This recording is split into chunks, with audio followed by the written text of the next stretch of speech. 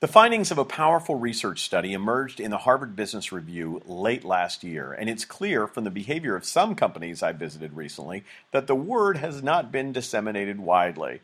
The article was titled "The Truth About Customer Experience," and in it, the authors Alex Rawson, Ewan Duncan, and Connor Jones noted that customer satisfaction at transactional touchpoints with your brand may positively distort how customers truly feel and, more importantly, how they behave toward your company. Here's the linchpin conclusion of their work. Quote, "In our research and consulting on customer journeys, we found that organizations able to skillfully manage the entire experience reap enormous rewards: enhanced customer satisfaction, reduced churn, increased revenue, and greater employee satisfaction.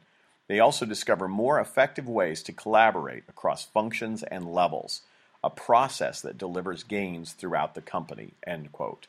The power of those two sentences is so profound, I need to unpack the content. Customer experience is not about winning a few battles, it's about winning the entire war.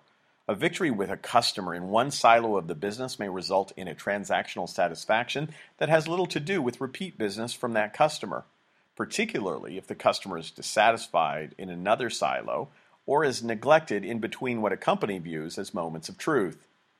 Success at touchpoints does not necessarily translate to roll-up measures of emotional engagement or loyalty. Doing well at key moments of truth in a badly designed process or customer experience may get you a few positive satisfaction scores, but a customer ripe to churn to a competitor. The big message here is measure both the overall experience with roll-up metrics and satisfaction at touchpoints. Work to design, refine, and execute the end-to-end customer journey. Don't be content with transactional success. Your customers aren't.